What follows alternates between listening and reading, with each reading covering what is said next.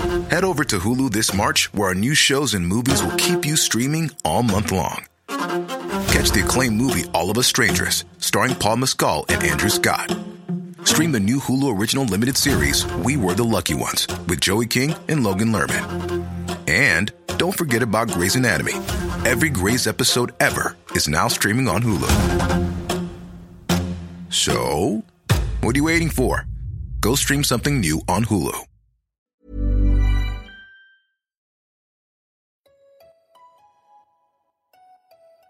Why does making friends as an adult feel so What hard? should I wear on a first date? What the hell is a foreign? But that Why hookup is was buying not that first good. home so What do I want my frustrating? life to look like in 5 years?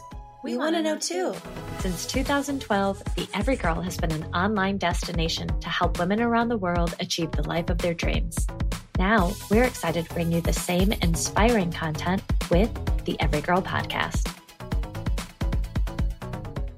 Hello, everybody. Welcome back to another episode of the Every Girl podcast. Emma, how we doing?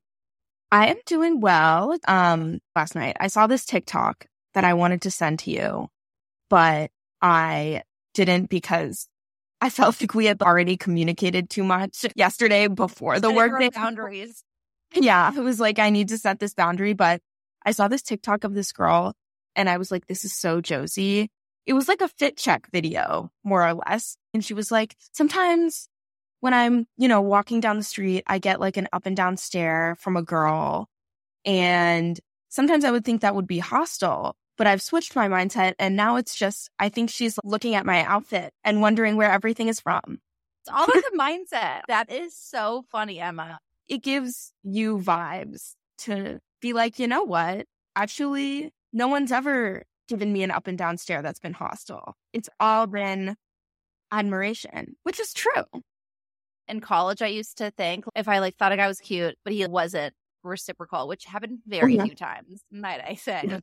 But when it would happen, I obviously wouldn't feel this, but I would tell myself, Josie, it's because you're so hot that he's intimidated. And I would force myself to think that instead of go into the spiral of I'm not hot enough, which again, I did many a time. And that's really what I was feeling. But I stared in the mirror and I said, Josie, you get your shit together.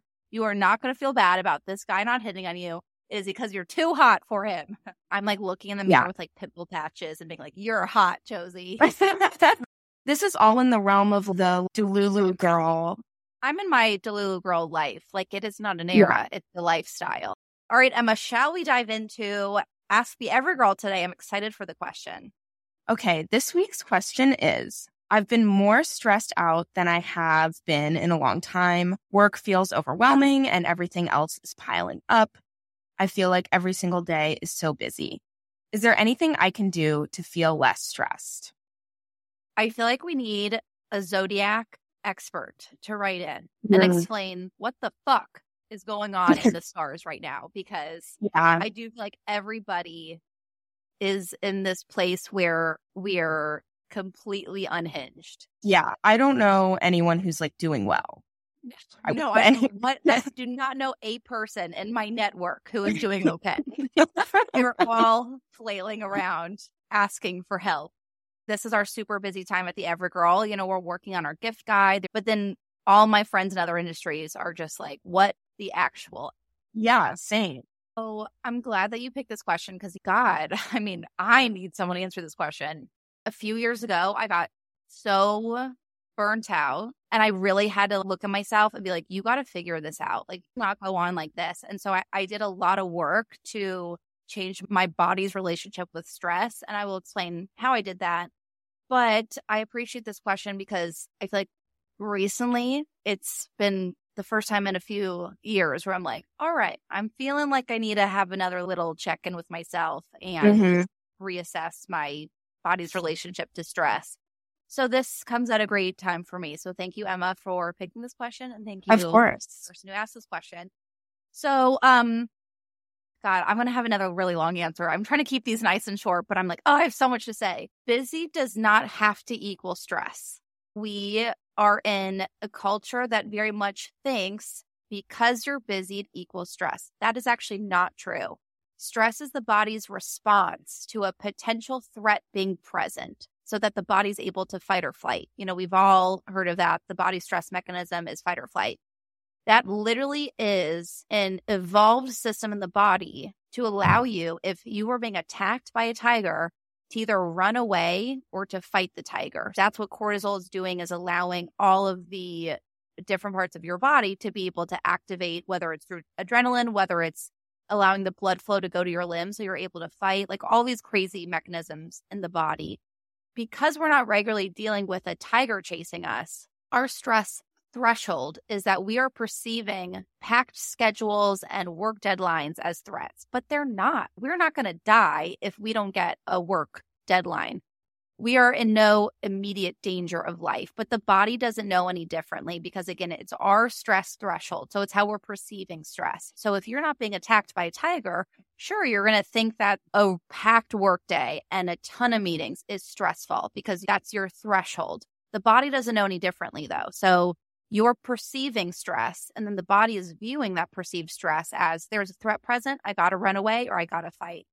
So what I've had to do is train my body to feel safe.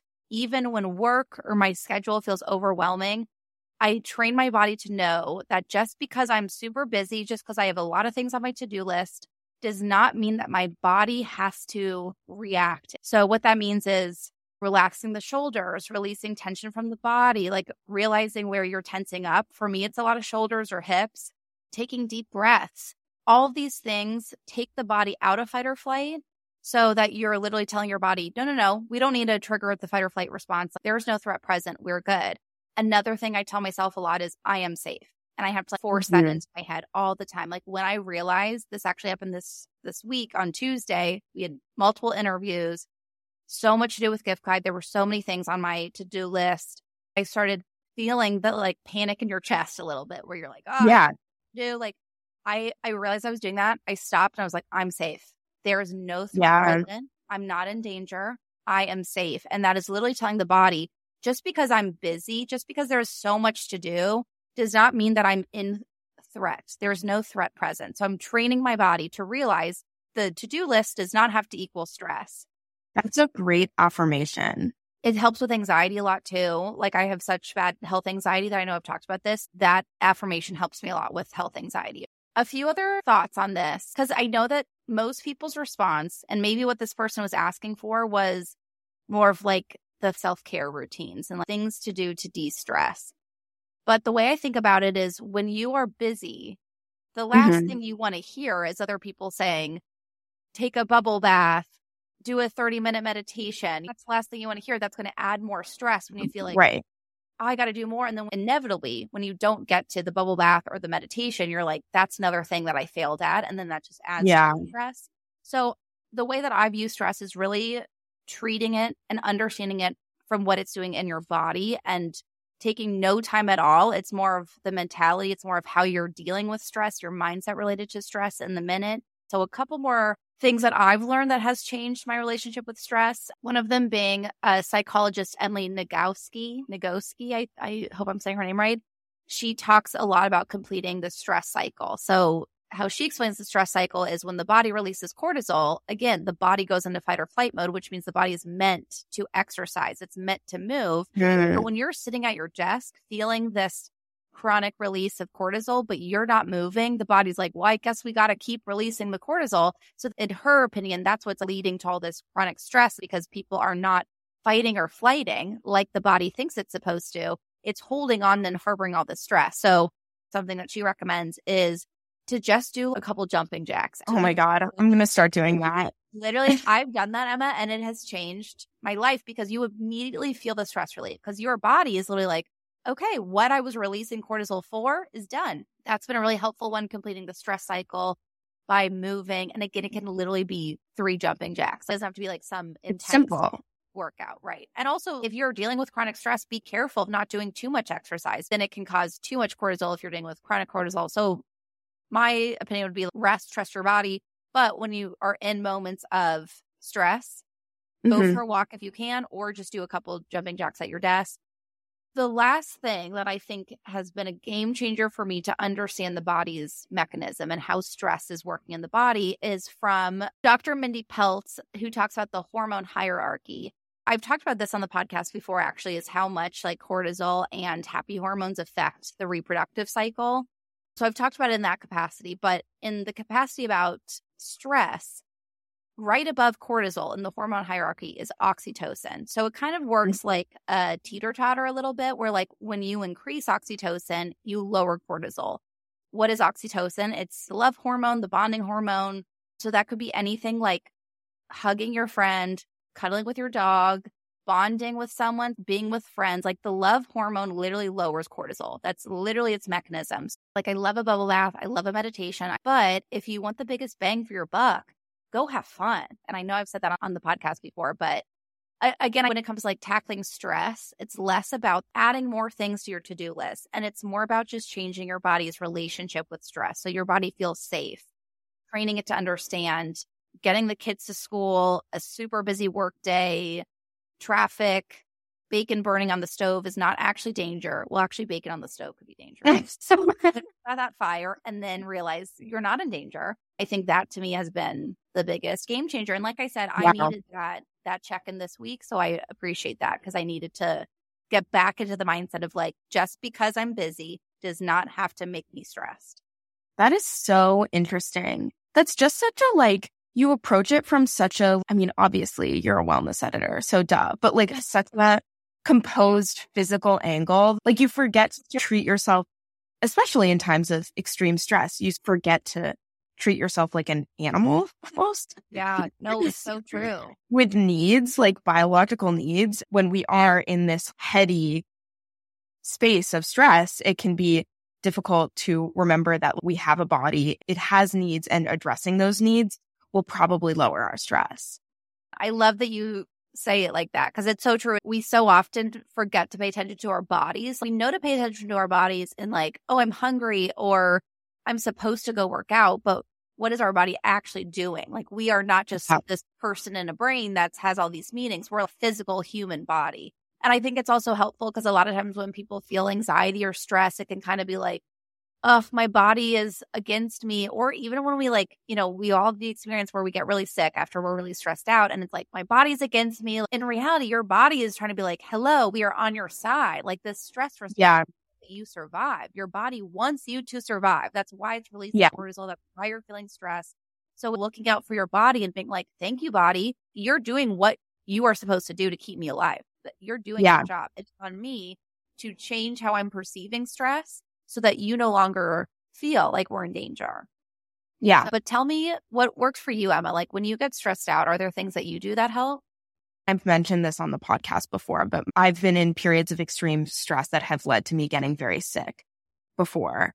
And practicing that gratitude for my body, for giving me that signal, not only that I need to possibly change my relationship to stress, but honestly, also in some cases, it has been an indication that I need to take something off my plate. And that can be really hard.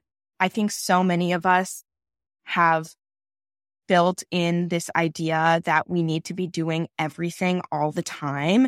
And so admitting to ourselves that we might need to ask for an extension on one's deadline or take one thing off our to-do list is so difficult. Practicing that self-forgiveness has made the biggest difference for me in terms of my stress levels because it's just rolling back that perfectionism a teeny tiny bit. I like chronically overwrite my to-do list. And I've learned this about myself. And it used to really stress me out. Like my to-do list would send me into a stress spiral because I would be like, oh my gosh, I have to achieve all of this today. Now I let one thing go. I don't know what it's going to be when I write the to-do list, but I know that there's going to be one thing that I don't get to. And it's like an endless practice of self-forgiveness for letting that one thing slide to the next day. I love that because I accidentally do that. I'm doing that not intentionally by never getting to one thing. But then it makes me feel like, I didn't get to that one thing and then you're mad about it. But I like that you're being so intentional about being like, I don't need to get to everything. It's okay. I can do this tomorrow. Even if it isn't on your work to-do list. Like maybe on your to-do list, you have do laundry today. And the fact that you might not get to it, you just have to be okay with it at the end of the day. Yeah, 100%. So what if I wear dirty leggings? Again, no threat present. I'm safe. Wearing dirty leggings isn't going to kill me. Well, unless they're like really dirty, then you Yeah, feel well, like I mean, figure that wash out. your clothes. Let's Like, take the day off, wash your clothes. Like if we're worried about the bacteria level. Sure. Hopefully it doesn't get to you. level. I love it. Wow, this has made me feel less stressed. Yeah, I'm calm. I'm zen. Zen. I'm zen. On that note, let's get into our interview. Our guest today is, for all of the career girlies, Lauren McGoodwin is the founder and CEO of Contessa, an online career resource for women and a top career podcast. Over 10 years ago, she left her job recruiting for Hulu after realizing that women now made up over 50% of the workforce, but there was a major gap in resources, advice, and help for women to get ahead, advocate for themselves, interview better, network smarter, and achieve their dream careers. So she started that herself. Lauren is also author of Power Moves: How Women Can Pivot, Reboot, and Build a Career of Purpose. For our episode today, I asked Lauren to share the 5 best pieces of career advice she has ever heard, because I knew that after 10 years of focusing only on women's careers and interviewing the top career experts for her podcast, she would be the perfect person to ask for streamlined, narrowed down top advice that she has heard in 10 years. And these tips do not disappoint.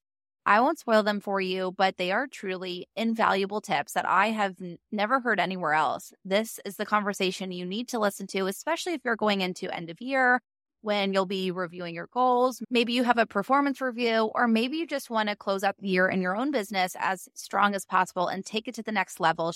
Also, you can catch me on the Career Contessa podcast as well. That one is going live in a couple weeks, so look out for my episode on Lauren's podcast. We talk about my career, and I give the best wellness advice that I've heard from guests on our podcast that will help you level up in life, be more productive, and ultimately be happier. So make sure to listen when that one comes out.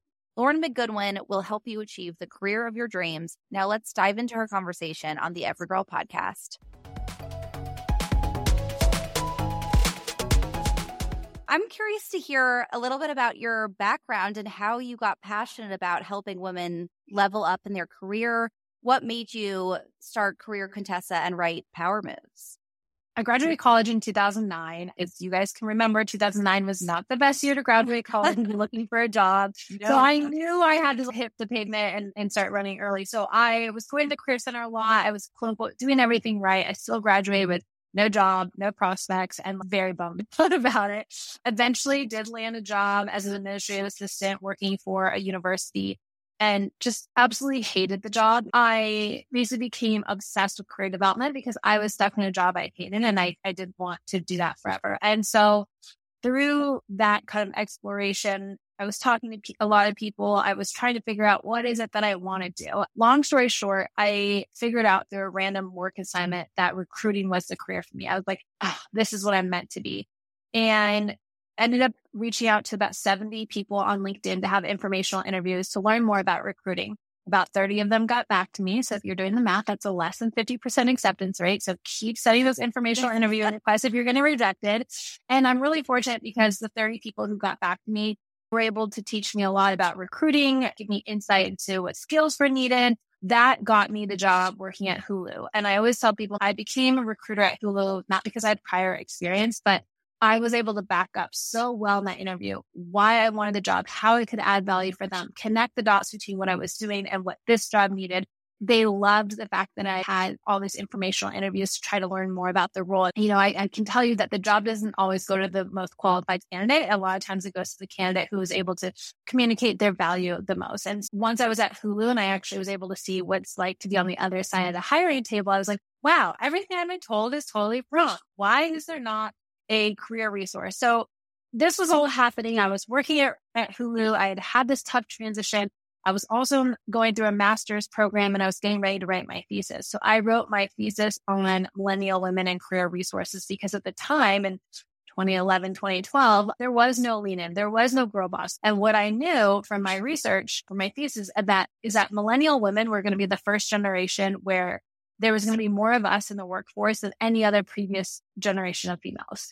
I was really stuck on that. I was like, there's no career resource out there that helps us get insight into how to land a job, be better at our jobs, navigate tough conversations. They were treating career advice like it applied to everybody the same way. And we all know that we are all not treated equal. And there is a lot of equity that is still missing for women, people of color, minorities in the workplace. And so Career Contessa was this prototype that I created during my thesis. The university actually gave me a grant to actually create the very first version of it. I made it during my lunch breaks. I thought I was going to leverage Career Contessa into a new job opportunity, and it became my job because I was so passionate. I think a lot of us can probably relate to this. We've been raised with this belief that we can do it all, and we should do it all. And we get to this first unscheduled portion of our life, and it's a very hard transition. And then there's more and more transitions that come from that. So Career Contessa was started to be a big free online career resource for women who are navigating any stages of their career. We're not just a job site, we are a career site. And the goal is that we can help you through every stage. I like to think that I have the best job in the world because my job is to help other people be more fulfilled, healthy, and successful in theirs. What I've learned, and I'm sure you've learned this tenfold, but it seems like the best businesses, the best careers happen almost by accident. I don't think I've ever interviewed a founder that said, I wanted to launch a business, so I thought this would be a good business and I launched it. They've all been like, there's a need that I'm passionate about helping people fill. Speaking of women in the workplace, we've had many women come on to discuss the experience of being a woman in the workplace. We've had Jennifer Justice talk about how women are underpaid. Kendra Scott talked about her experience being a female CEO. We've had all these people talk about the challenges of being a woman in business. I'm really curious, though, both for you and your personal experience and all of the amazing people that you've gotten to interview, what has your experience been? Did you feel disadvantaged being a woman? And do you think that there's benefits to being a woman that we don't talk about as much in the workplace?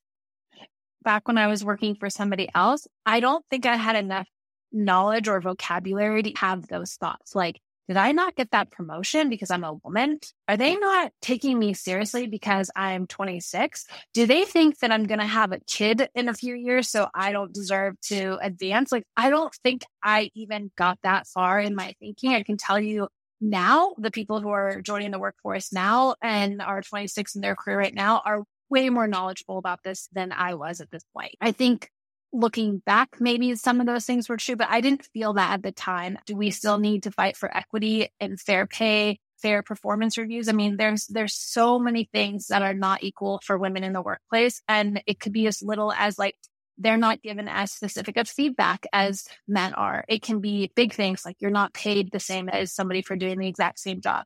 Right now, as a new mom, I'm obviously really passionate about the fact that there are companies who are not supporting working parents, and there's no federal childcare support for working parents. And I recognize that is a huge missing piece. And what I find really interesting is now that we have more hybrid and flexible and remote jobs, they'll have these reports come out that are like, we're shocked that more women are in the workplace considering so many left during COVID. It's like during COVID, we had no childcare. Literally, they could not do two things at once. Now people are maybe have their kids back in childcare, and because of flexible and hybrid and remote work, they're able to have a job and do those things. So it amazes me that people are shocked that if you make work for everybody and not just pale males, then wow, shocker. People do want to work and they do have ambition and they do create great things. And there are better results for the organizations that actually have more diversity with who they hire. I think now I'm so thick in it that I'm sort of having these like, well, duh, I can't believe you're shocked by that.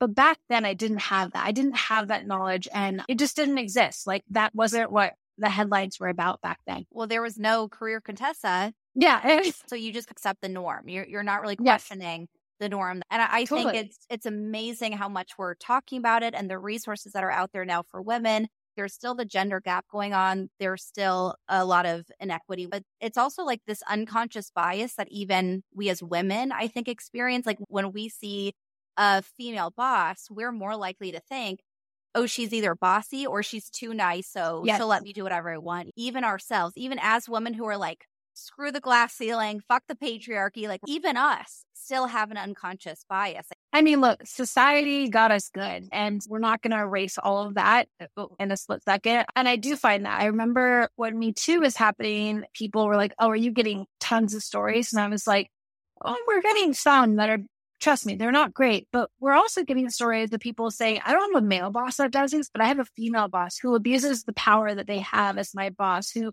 believes that they didn't have anyone helping them, so it should be just as hard for me. Being a working woman is really hard. And I think all women work. I don't care if you are a quote stay-at-home mom. It is just hard out there.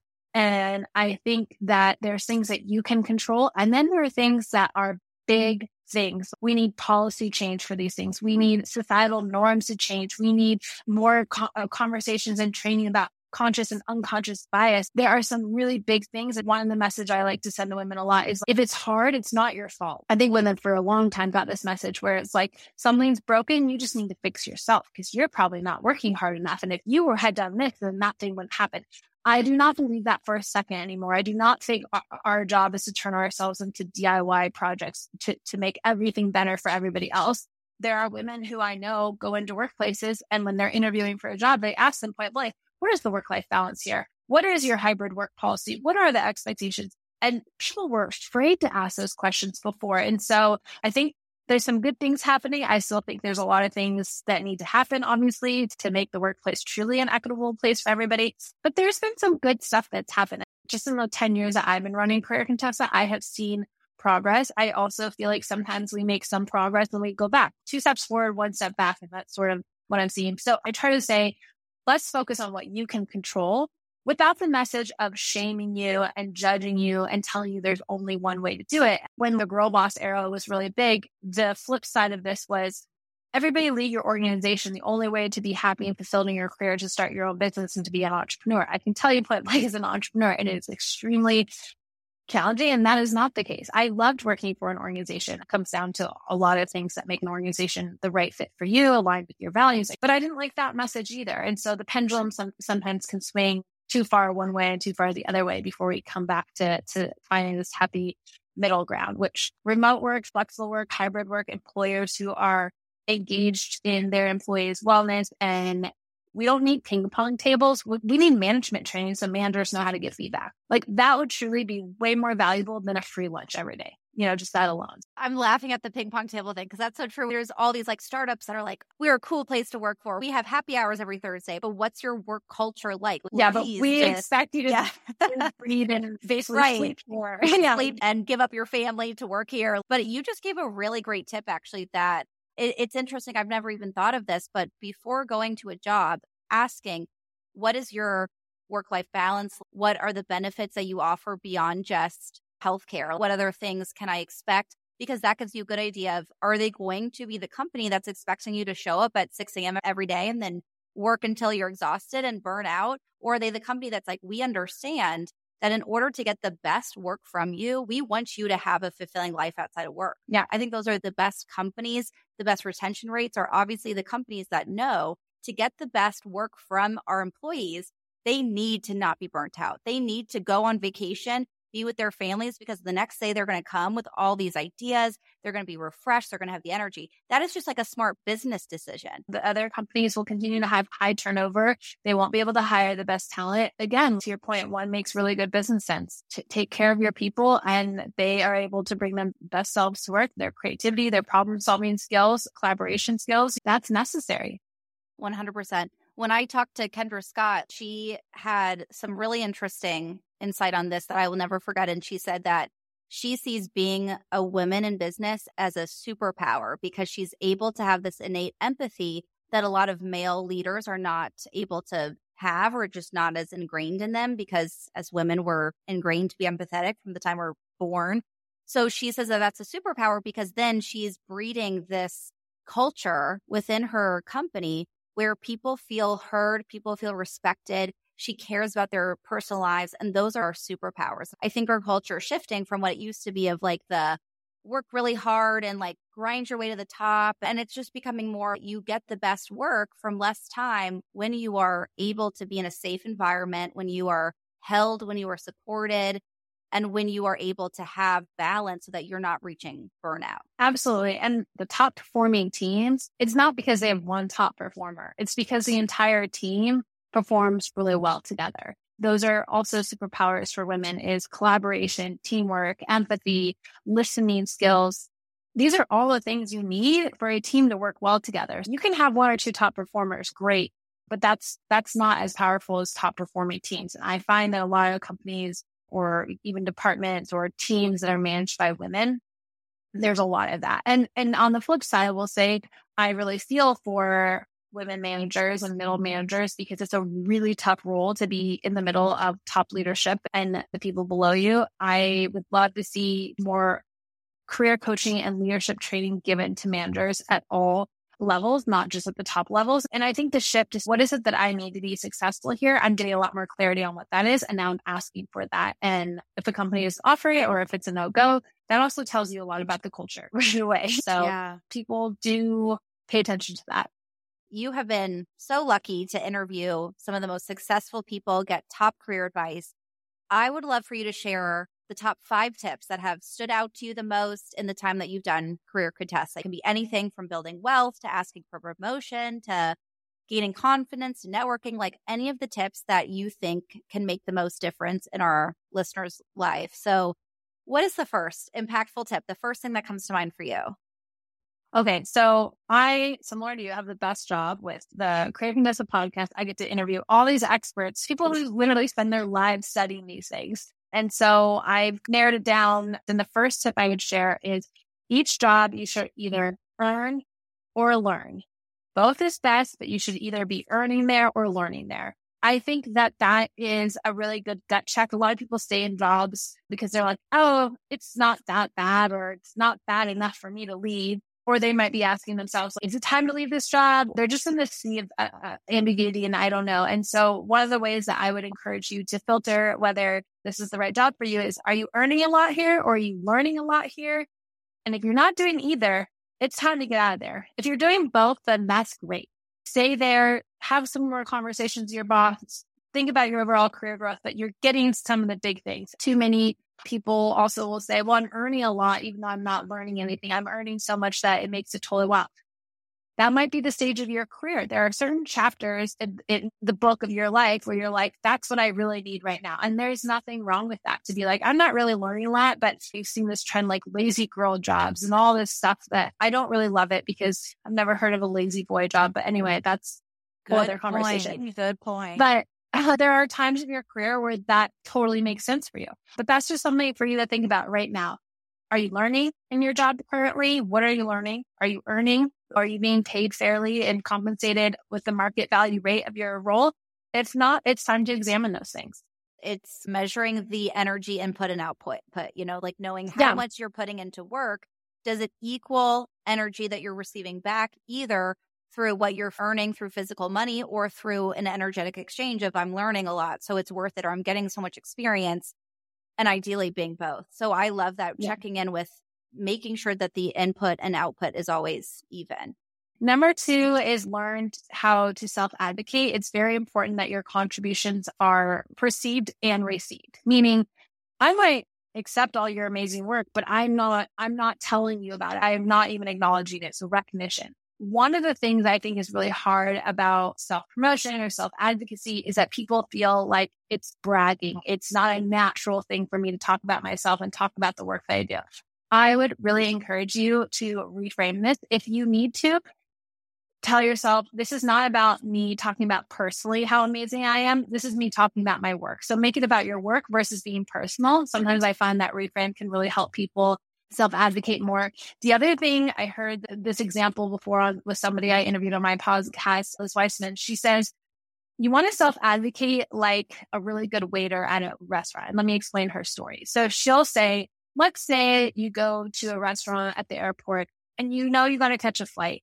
And the waiter comes in and they take your order and you're struggling with your toddler. You're worried about the time and they bring you your meal. It's packed up. They say, I saw that you might need to catch a flight. So not only did I pack your meal, I put extra coloring stuff in there for your kid. It is very impressive. It's like they're working in the background, but they're also making sure that you know all the amazing work that they've done for you. So think like a waiter, like a really good waiter will do all this stuff in the background to make it easier for you or better for you. But then they let you know matter of factly, I did these things for you. And they usually do it right before you're about to pay the bill. How can you self-advocate and let people know what you're doing in a way that's very matter of fact and really appropriate in timing so it doesn't feel awkward? I think the part about self-advocacy is like, you do it once, and if you feel awkward about it, you're like, I'm never doing that again. That was so painful. So you want to think like the really good waiter. And how can you make sure that your contributions are known, that you are working behind the scenes to make something easier? Another tip on self-advocacy is send an FYI.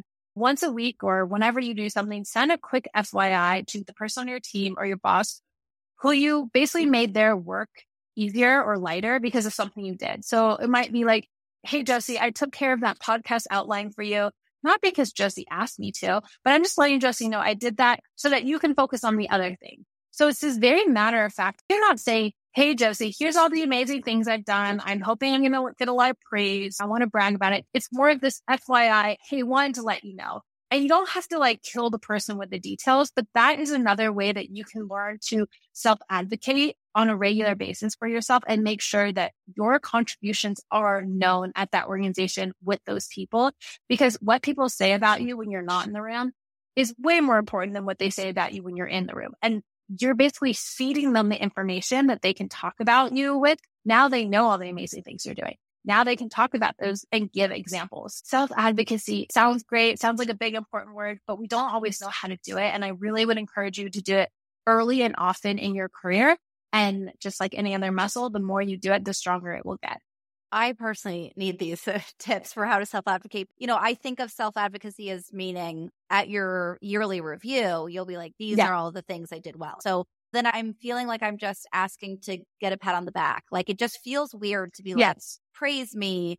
And then I think that also probably from the employer's perspective or from the boss's perspective, or they also aren't seeing it as you're only self-advocating when a raise is on the line. Or when you want something. When you want something. So thank you, Lauren. I love it. Okay. And what is the next piece of advice that stood out to you? Okay. Have you ever heard the phrase, eat the frog? No. Eat the frog is doing the work that you dislike the most or you're really not looking forward to first. Eat the frog in the mornings. So there's a saying of learn how to eat the frog, which is like basically learn how to do the work that you don't love doing probably early on. My tip is to learn how to eat the frog, but this is one of my favorite hacks, quote unquote hacks, to get ahead early on in your career. Because one of the things that you can do is observe your boss, figure out what they hate doing, and then learn to do it and take it off their plate. It's a super easy win to basically say, okay, if I want to get ahead in my career, where can I start? Think about something that your boss dislikes doing. Is there a way, which would be like their frog? Is there a way for you to take that off their plate for them? Is there a way for you to learn how to do it better and show them all the AI tools? Could you learn an AI tool that could make it take up less time or be automated for them? So think about when you're observing your boss, what takes up too much of their time? What do they hate doing? What unique skills can you offer to help? Then approach your boss with your data and your solution, something like, hey, I noticed that running those reports every Monday morning before the exec meeting is really slowing you down. I'd be happy to help and get those on your desk every Monday since I recently learned how to use the software. Do you want me to try it next week? You don't want to just start doing this. You always want to ask and make sure that that's something that's worth doing. But it is one of the, like I said, easiest quote career hacks that you can do. And again, they haven't asked you to do this. One of the big things I've noticed in these top performers or invaluable contributors that really makes them invaluable versus indispensable to an organization. Indispensable, like we can't afford to lose you. Indispensable means why would we promote you? We don't have anyone who would take your job if you left. Invaluable is like, we can't afford to lose you, but we're going to help you grow and develop and move you around every part of this organization because you're invaluable and everywhere you go, you create value. It's the soccer player on the field who's like, I might play goalie, but I know what everybody's doing on the field versus the goalie who's like, I only play goalie and this is my little box and I literally stay in here, right? One person's indispensable. They're the best goalie, but the goalie who's invaluable can be moved around the field to do other things because they get it. They can be put anywhere. So think of yourself like that. You want to be invaluable, not indispensable to an organization. And so when you become this person who can swallow the frog or eat the frog for somebody else's work, you're doing the job that needs to be done, not the job that's being asked of you. And that's a really important criteria of successful people is they're able to look around on the field and say, where's the next play? What is actually really important to my boss right now?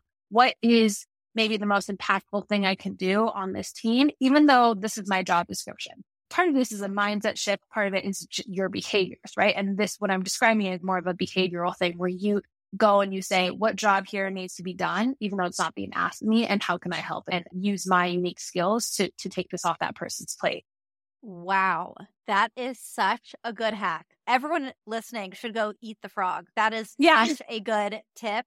I know that we've talked about how great it is that work culture shifting to be more balance focused and more like well-rounded and encouraging employees and being supportive of employees, which obviously is so critical. But I think with that, like you said, the pendulum swinging, sometimes it does feel a little bit like, for example, I've been talking about this actually with other friends in other industries that like, check-ins are typically the boss being like, how are you feeling? Like, what can I do for you? Because they're trying to foster that, which is so important. But I think being an employee to be proactive and be like, it's not just about what you're doing for me or me doing my job. It's about how can I go above and beyond to do things for you? And it's like that communal support and connection between employer, employee, manager, managee. They call it upward empathy. We think of the manager having empathy for the person below them. But what about upward empathy? Do you have empathy for your boss who maybe doesn't have time to read those 40 emails that you just forwarded her? Instead, can you just summarize it? I actually just wrote a LinkedIn post. If anybody loves LinkedIn, follow me on LinkedIn. And I just put in there a bunch of tips on questions you can ask your manager in your one-on-one to make it way more than a status report. A lot of times one-on-one meetings with managers are like, what are you working on? But how can you take that and really turn it into a much bigger career conversation? So I just put a bunch of questions in there if anybody's interested. But yes, I encourage you all to think about these tips and then think about where you can put them into your career and how you can start working these behaviors into your everyday work life. Can you share one or two examples of those questions? Do you know off the top of your head? There's a bunch of categories that you could ask about. When you have those one-on-one times with your manager, you're not always going to have time to ask every question. So the categories might be asking for guidance or input. Sometimes you really need their input on a project. But maybe another category is clarifying priorities or expectations. Like, can you help me prioritize my tasks this week? But maybe you're clear on all those things. And really what you want is feedback on your performance, or you want to build a relationship with them. And you ask your boss, on a scale of 1 to 10, how are things going for you right now? What are you the most excited about? What's the thing that is taking up the most of your time? We'll send you the post, Josie, and you can put it in the show notes. But the idea is that not that every category is going to get asked and you're just going to run through it. That would be way too long for a one-on-one. But today you might be asking questions related to seeking growth opportunities and career advancement, or you might be asking questions about strategy. And it's good for you to think about making sure you're going above and beyond just here's what I'm working on and making sure they know what you're working on. Well, great. But you always want to make sure that the work that you're doing is aligned with what's important to them. And so when you have these one-on-ones, you can make sure that you are doing the impactful work. Because the impact at a company, when COVID hit, guess what? The impact changed overnight for everybody. Whatever was important yesterday now isn't important. Companies do change a lot. What's important to your boss is changing on a regular basis. So if you're not asking these questions at all, you need to. And if you're not asking them often, you need to, because you want to stay up to date so that you can make sure that the work you're doing creates an impact on the organization. It's not just like, oh, it's my job description. Again, it's the difference between being indispensable to an organization versus invaluable to an organization. Lauren, I'm not even kidding. That was some of the best advice I've ever heard in my life about career. I'm not even just saying that. That was really powerful. Wow. The mindset is really helpful for me of thinking of what more can you be doing, not in your job description, but how can you be actually helping your manager so that they are feeling the impact. I think sometimes it can get lost. You're trying to do more in every day, but that focus of what can I take off the plate of my manager, because they'll feel that impact immediately. Oh my gosh. Okay, next tip. Now I'm like, you have so many good ones. Tell me more. Okay, the next one, number 4, is work hard first and smart later. I know that it's very trendy to say that working smart is all that matters. That's wrong, because if you want to accomplish anything meaningful, you have to start by working hard. You have to build a reputation for hard work. You have to take pride in it. And then guess what you get to do? You get to start to build and leverage to work smart. And I want to add a note to this tip, which I already said, learning how to self-advocate for yourself early on, because your hard work, again, needs to be received and perceived. None of us want to experience a tragedy that happens when hard workers have their impact and their contributions go unseen or unacknowledged. And unfortunately, this is way more common for women. Lean In does an amazing report with McKinsey every year. And one of their findings was that 37% of women leaders have had a coworker get credit for their idea compared to only 27% of male leaders. So it's very important that while you are working hard and building up that credibility, to also make sure others know about it. And like I said, you can send that FYI. I also loved like a weekly status report to your boss. Again, status reports as an email, great. Status reports as a meeting, it's like, why? You're wasting your time. But we have this status report template on Career Contessa where you send it to your boss every Monday and every Friday. You basically let them know, here are the priorities I'm working on. Here are the second tier priorities. Here's what I got done this week. Maybe any questions you have. And it's basically a running list of what you're doing. So one, if your boss's priorities change, they can let you know right then and there. So you don't create a whole thing and then they tell you, great, but that doesn't matter anymore. The other nice thing about it is it becomes a paper trail for you. So you have it when you are thinking about what have I worked on? Performance reviews are always so funny because people are like, I have no idea what I did all year. And I'm like, I know. Right. So you have that paper trail, but also it's that credibility of the working hard. So then you can leverage it to work smart later on. And you need those two pieces. So that is my fourth tip. If you're working hard right now, there's no shame in that. Do not let some Instagram meme make you feel like, oh, I'm working hard and it's something wrong with me. Build that reputation of being a hard worker. It's never going to hurt you. Again, kind of swinging the pendulum of like finding that balance of having life outside of work, but then also being okay and taking ownership and loving what you do, being passionate about what you do, putting work into what you do. I had a friend in college. We were talking about our internships, and I will never forget. She was like, they're making me go get coffee, so I'm going to quit. And I was like, it's an internship. Like, you got to be putting in you have to earn your place. Like, she was expecting to come in and have it be her dream job. And I think that's because we're a culture where we're like, work for your dream job, don't settle for less, which again, awesome, like amazing. But it is finding that balance of, yeah, you should be working towards a job that you love. You should be passionate about what you do, but you also have to be putting in work to get there. Like, you got to earn your stripes to get to where you want to be. That's a very good segue into my next tip, which is you hear this all the time about dream jobs. And this is my feeling of the matter. Dream jobs are a myth. They simply do not exist. Instead, what I would encourage you to strive for is the good enough job. Part of what's happening is dream jobs, it's not just the job, it's the lifestyle that comes with the dream job. When people imagine a dream job, it doesn't have a hellish commute, doesn't have a toxic boss, doesn't have a coworker who took credit for your idea. It doesn't have people asking you to go get coffee, right? And so the dream job is this gigantic myth that not only are we told that it exists, but that if you don't have one, shame on you, you're doing it wrong. You need to fix something about yourself. And so I want to just bust this myth wide open and say the dream job does not exist. And where we got these ideas, especially for the millennial generation and people who remember this, if you think about all the pop culture, think of How to Lose a Guy in 10 Days. She lives in an amazing apartment. She's dating this amazing guy. She doesn't work at all. She has a dream job. Like, everything you saw in magazines and TV and whatever also gave this perception. I can remember wanting to be like the woman running through the airport with stilettos and in the suit. And like, again, like, this is just, these are just like visions you have, right? Like, now you're like, I would never do that, even if I could. It's not just the dream job. It's this dream life. And similar to how one partner is not going to be your dream partner for the rest of your life and it's going to check off every box, you cannot have that expectation on your job and your work. And where I think we get into hot water with this is that we have very unrealistic expectations. And it leads us to this expectation hangover where I thought I was going to get the dream job, or I got the dream job and it's not what I thought it was going to be.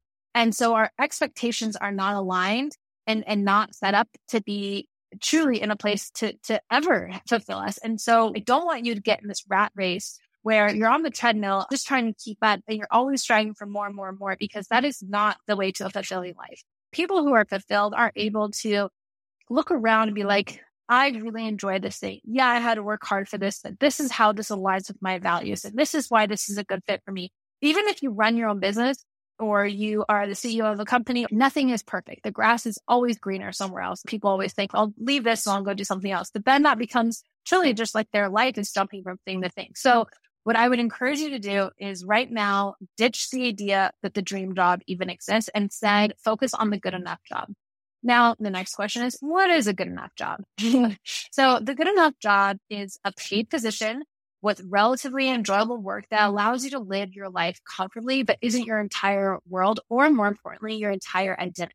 And too many of us, myself included, have fell into this ambition trap where our identities are defined by our net worth, our networks, and our job titles. And I can tell you that does not help you become a more confident person when your identity is tied to those things. It does not help you become a healthier person, a more successful person, or a more fulfilled person.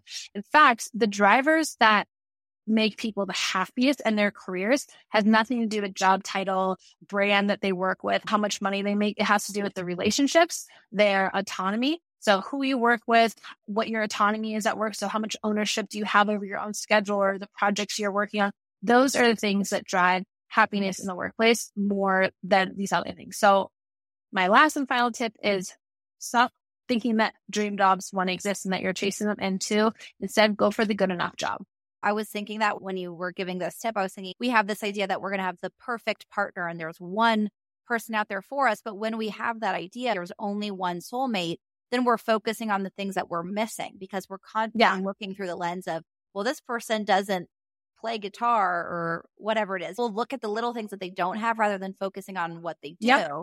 So if we look at that as our job, if we are thinking there's never going to be the most perfect, the most dream job, everything has its cons, then we can focus on what's good about it, what we love about it, instead of looking for better. You have much more realistic expectations, right? So you go to a job and you're like, hey, I'm actually really happy here, versus the person who like can't be happy anywhere they go. And if you take yourself wherever you go, if that's part of your mindset and your behavior, it's just going to go with you to the next place too.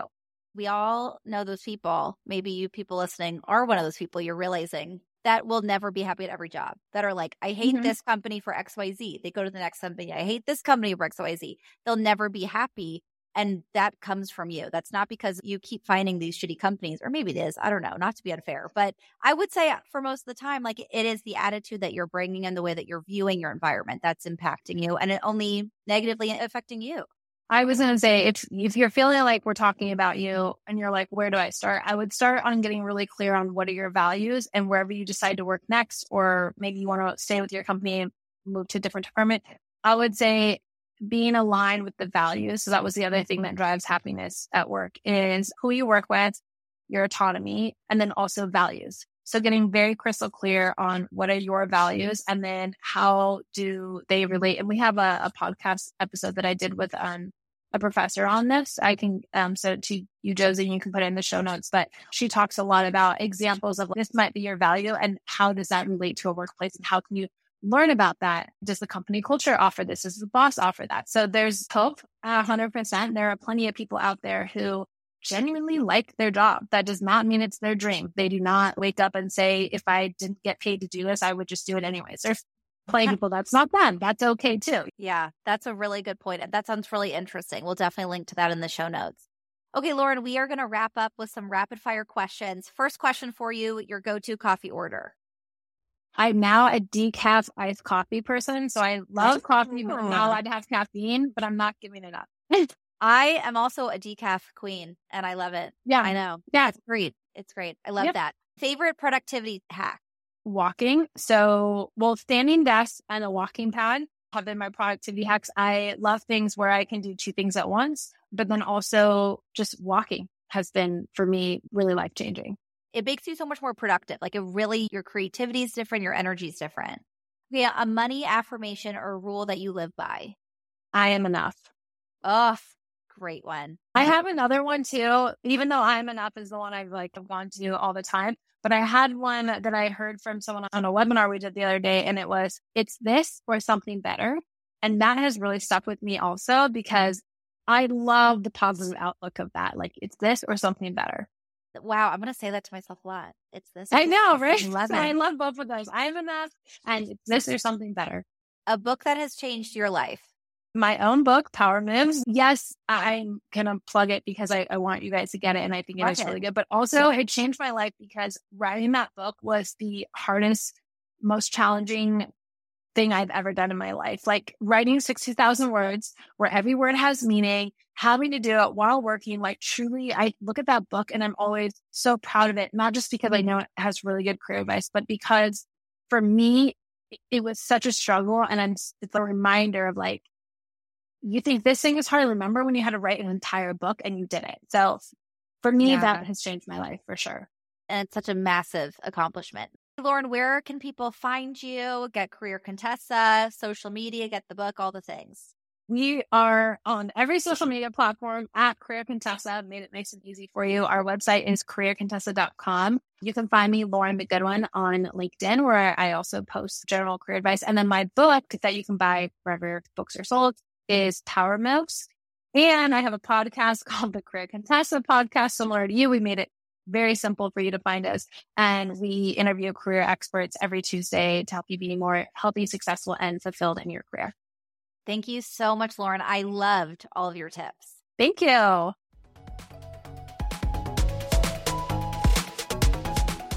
Hope you enjoyed the episode. Weren't her tips so good?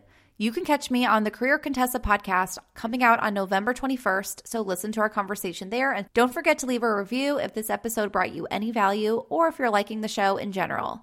Have a great one, and we'll talk to you next week.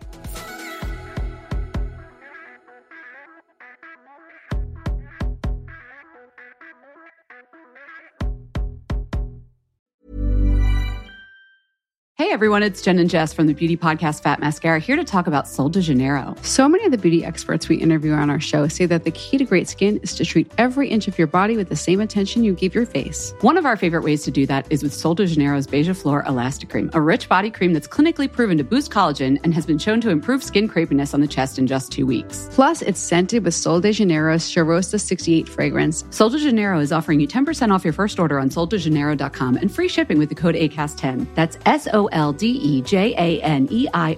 soldejaneiro.com, and use the code ACAST10 for 10% off.